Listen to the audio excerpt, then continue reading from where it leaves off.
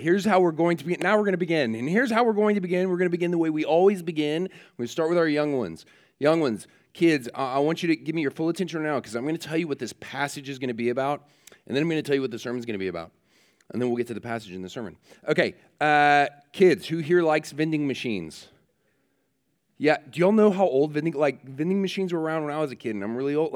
So vending machines, technology is advanced. We still have vending machines. What's your favorite thing to get out of a vending machine? Anybody? Anybody have a fave?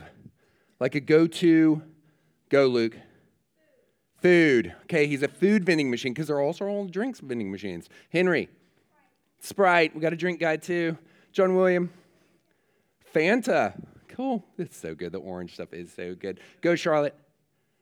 Soda. A lot of drink people. Go.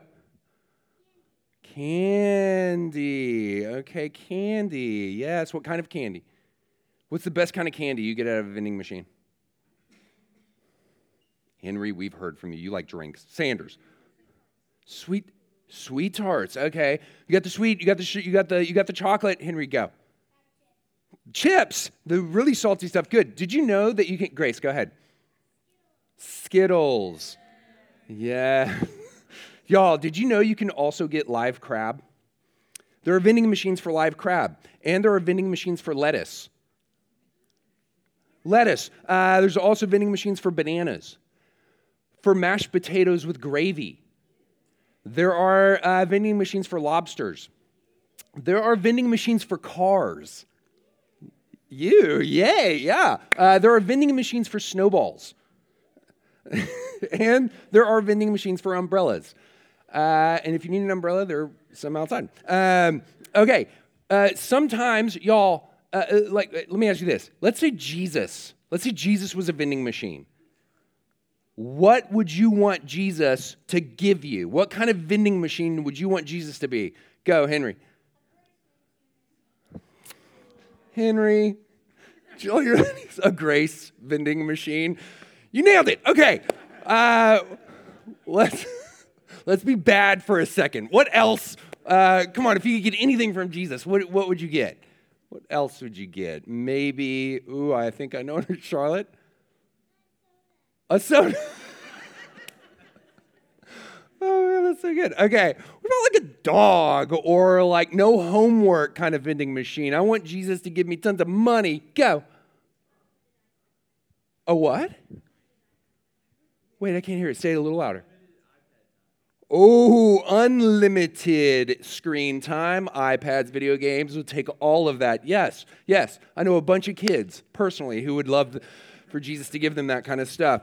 Wait, here's it. We really can treat Jesus like a vending machine. As in, like, we're going to put in all our good stuff. We'll put in our sacrifices. We'll put in our good deeds, our good, I've been a really good boy. I've been a really good girl. Okay, so Jesus, push the right buttons. Now give me my treat. Give me that thing that I want.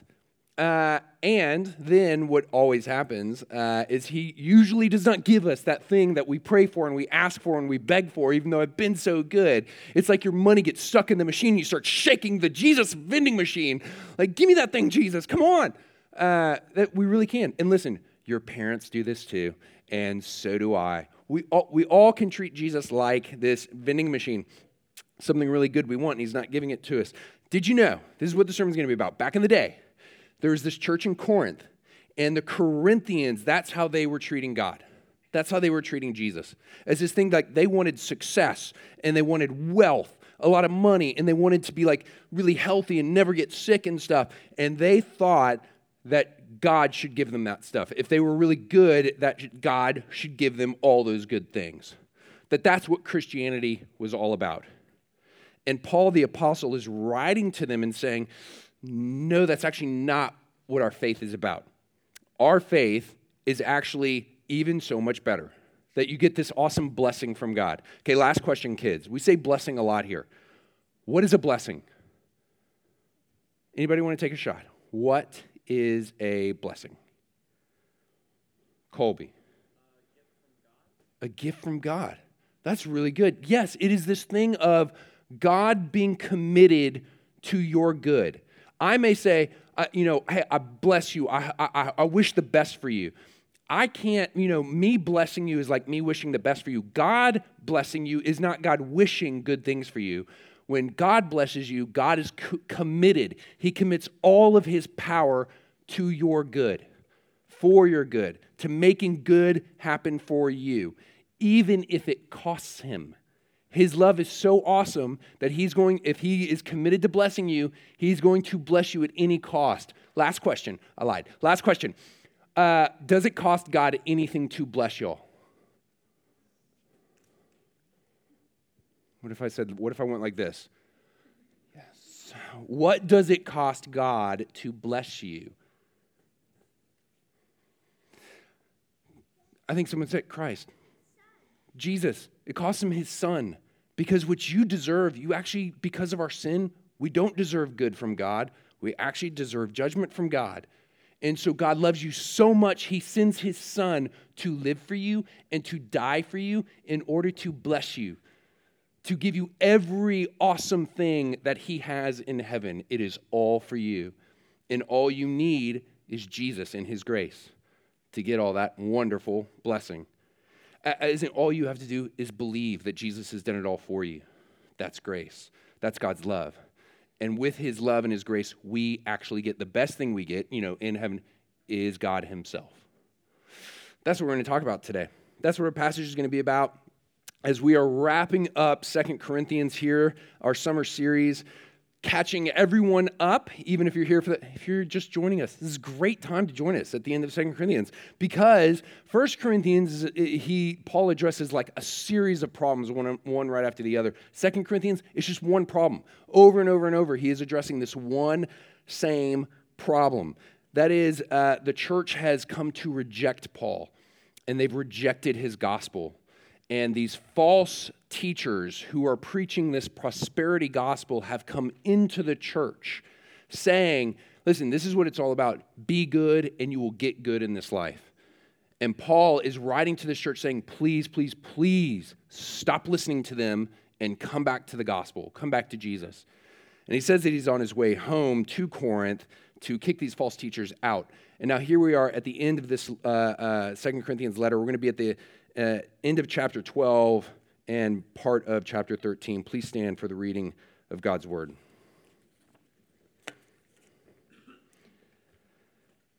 Have you been thinking all along that we have been defending ourselves to you? It's in the sight of God that we have been speaking in Christ, and all for your upbuilding, beloved. For I fear that perhaps when I come, I may find you not as I wish, and that you may find me not as you wish. That perhaps there may be quarreling, jealousy, anger, hostility, slander, gossip, conceit, and disorder. I fear that when I come again, my God may humble me before you, and I may have to mourn over many of those who sinned earlier and have not repented of the impurity, sexual immorality, and sensuality that they have practiced. This is the third time I'm coming to you.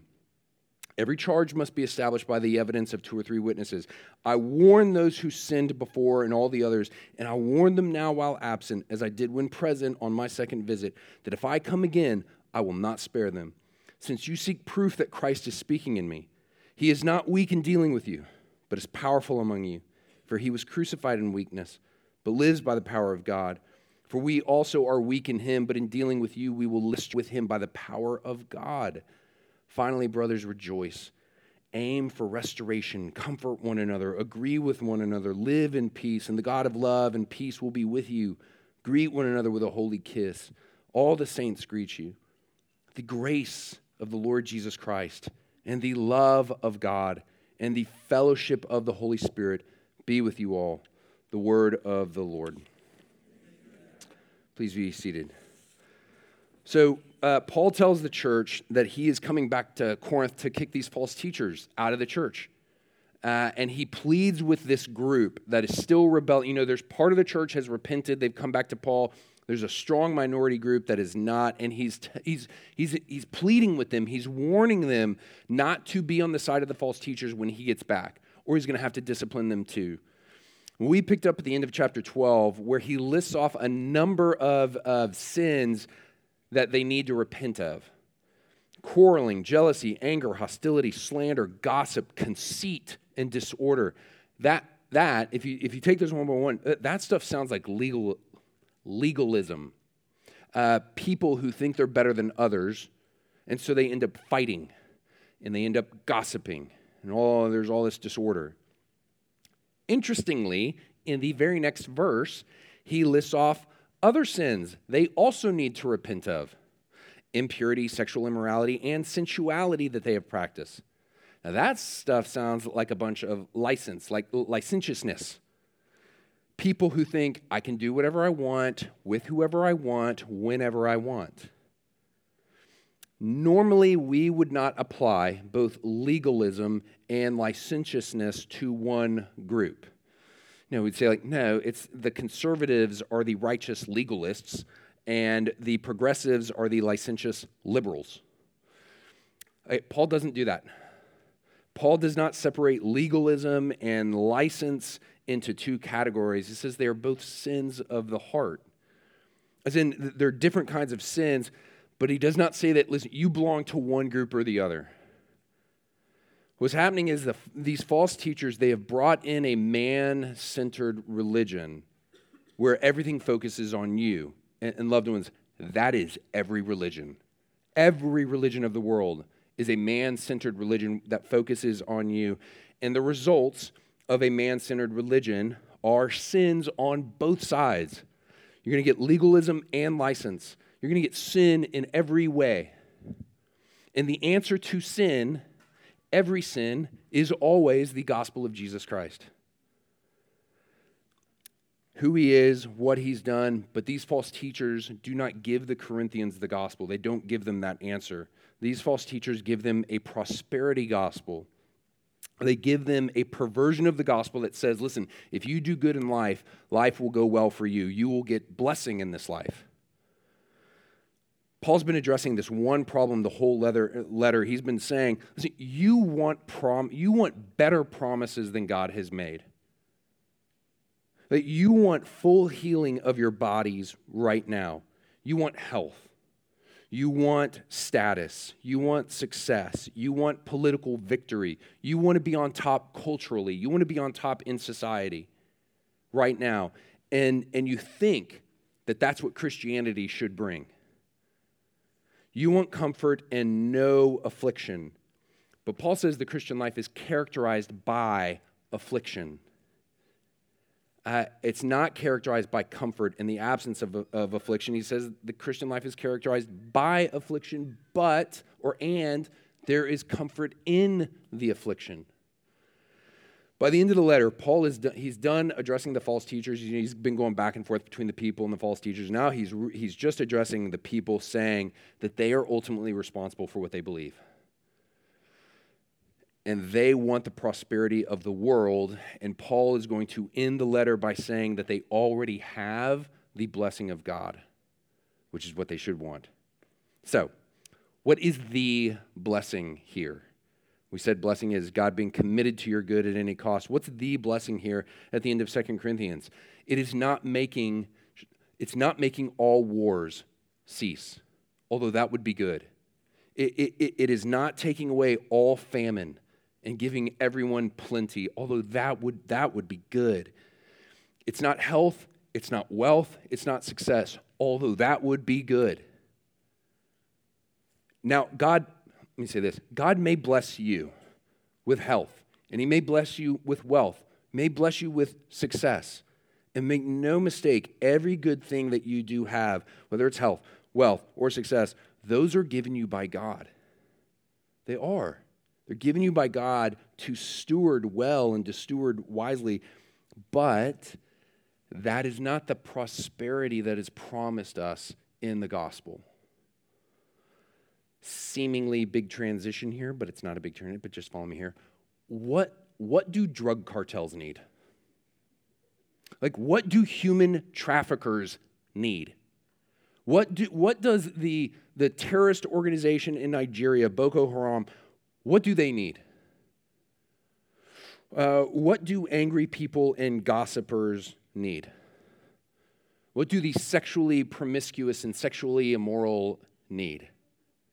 What do self-righteous legalists and licentious liberals, what do they need? Is it health? Is it wealth? Do they need success?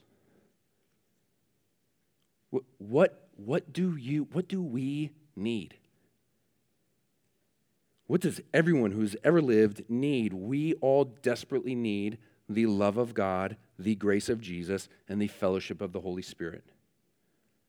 And you can have that blessing in poverty or plenty. Where does that blessing come from?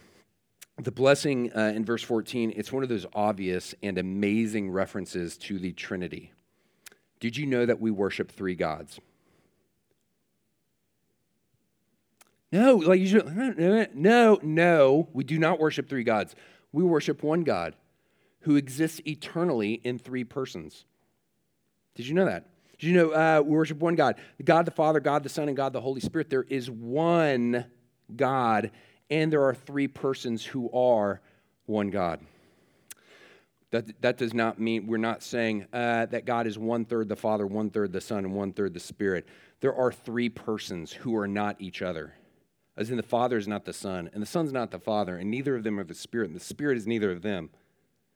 And the Father is truly God, and the Son is truly God, and the Spirit is truly God, all equal in power, all equal in godhood, and we do not have three gods, we have one. And if you can't get your mind around that, I know, me too. This is that awesome ministry. Do you know what is like the Trinity? Nothing. But who can save and unite every kind of sinner? Only the triune God.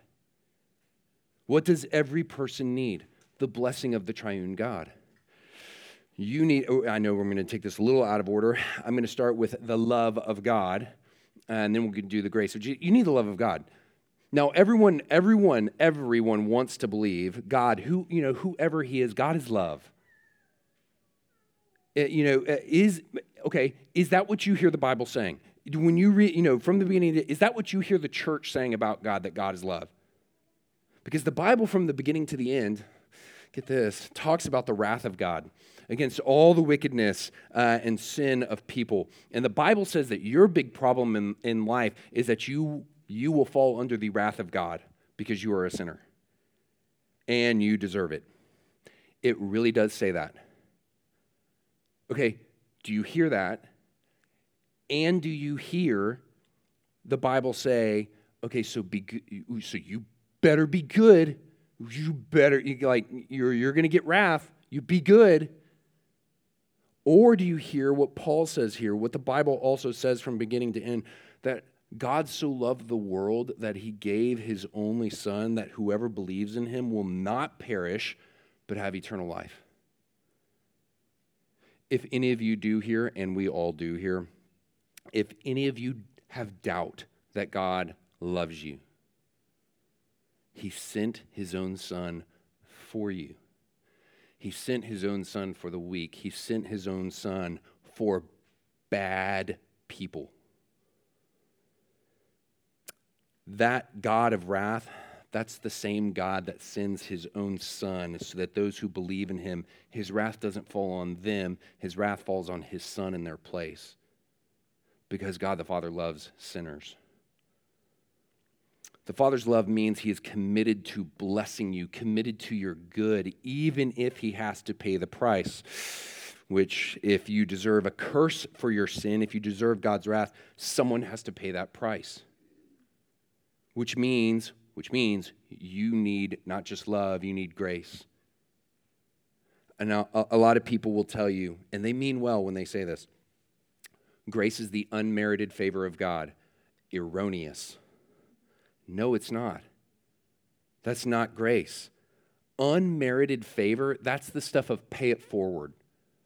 That's that thing of, it's a random act of kindness. It's saying hi to a stranger on the street. Unmerited favor is buying lunch for a friend. That's not grace. Grace is offensive. Grace is not unmerited favor. Grace is demerited favor. But like the Corinthians, we live, every day we get up and it's in our head of, I've got to earn God's favor. The hard truth is we have done everything to demerit any favor from God. By ourselves, we deserve judgment. This says, the Bible says from beginning to end, that Jesus has earned heaven, that he's earned heaven by his works, that he's earned heaven by he's merited eternal glory, and he shares all that he has earned, all that he has merited, he shares it by grace with you and with me. As in, the basis on which Jesus gets heavenly blessing, it's his work, it's his life, it's his perfect life, it's his works. The basis on which we get heavenly blessing is not our works, because our works are not perfect, and even our good works are tainted with sin. Okay, so you need the grace of Jesus. And you have to ask yourself, like, does that sound like good news? Like, Paul wants this blessing for the Corinthians. I want this blessing for you. Another commentator put it like this. He says, when you think about this grace, you think about this thing that God gives us, it has become standard fare, whether it's in magazines or interviews or podcasts for people to talk about their spirituality, like we are free to come up with a designer spirituality. As in, like, one part Jesus, and it could be one part mindfulness. It could be one part Jesus and one part Buddhism, or one part Jesus and one part my nutritional plan. One part Jesus, and usually what it is whatever it is, one part Jesus and one part me. You cobble together cafeteria-style designer spirituality. I mean, this is America. This is what we do. We tailor everything to optimize it to suit our individual tastes. Paul says, you only have this blessing through the grace of Jesus. And if I were to have come up with this blessing, if I were to have written 2 Corinthians, I would have said, like, yeah, I love the fellowship of the Holy Spirit stuff. That's great. But I would have flipped the grace and love part. And I would have said, the grace of God, God's gracious to us. And the love of Jesus. Jesus loves us. And that's true. That's true. Jesus loves us. And yes, God the Father is gracious with us. Yes, right. And this makes the point for the Jewish listeners and the Greek listeners. They are hearing that Jesus is God, and that he became a man. And not through anything you do, but through faith in him, this blessing comes to you because he does it for you. As in, do you want ultimate everlasting prosperity? You will not get it on the basis of be good, and God will be good to you. You will not get it on the basis of anything you do. God loves you so much. He is so committed to you. He gives you his son to do it for you because he has to, because you cannot do it for yourself. He gives you his son to live for you and to pay the price of your sin on the cross, all to earn this blessing for you and to gift it to you by grace. This demerited favor. Doesn't that sound like good news? It gets better because you also need the fellowship of the Holy Spirit. And let me just say this, there's a difference between the fellowship with God and the presence of God. The presence of God, that's everywhere. And remember, that's our big problem. God is omnipresent, not his fellowship. God being everywhere, that is not a good thing because God is holy, holy, holy, and totally just, and he cannot abide sin, and he cannot turn a blind eye to sin, and he cannot sweep it under the rug. It's like fire and water. They are incompatible. They do not go together. You get fire and water together, either the fire is going to evaporate the water or the water is going to quench the fire. They will not stay together in absolute righteousness and justice. God judges and justly condemns sin. And that is our big problem because, again, we are all sinners. And there is nowhere to hide from God's presence. We had fellowship with God in the Garden of Eden, and then we turned from him, decided to be our own gods, and we lost God, not his presence. We lost fellowship with him. But when you become a Christian, when the love and grace of God invades your life, the Holy Spirit invades you, literally indwells you, takes up residence in you, even though you may not feel it. You and God are no longer at odds. You and God are no longer enemies. This fellowship stuff, it means you and God are friends. This fellowship, it means that God, he delights in you. He looks at you and there is a smile on his face. His face shines on you. And this fellowship, it is new life. It is death to new life with him, in friendship, in fellowship with him. And just this last thing, it is not just that God gives life to your spirit, not just that he gives life to your soul. Paul says elsewhere, if the spirit of him who raised Jesus from the dead dwells in you, he who raised Christ Jesus from the dead will also give life to your mortal bodies, through his spirit who dwells in you. The Spirit resurrects you, soul and body. We are focused on the wrong prosperity of success in this life, of every kind of success.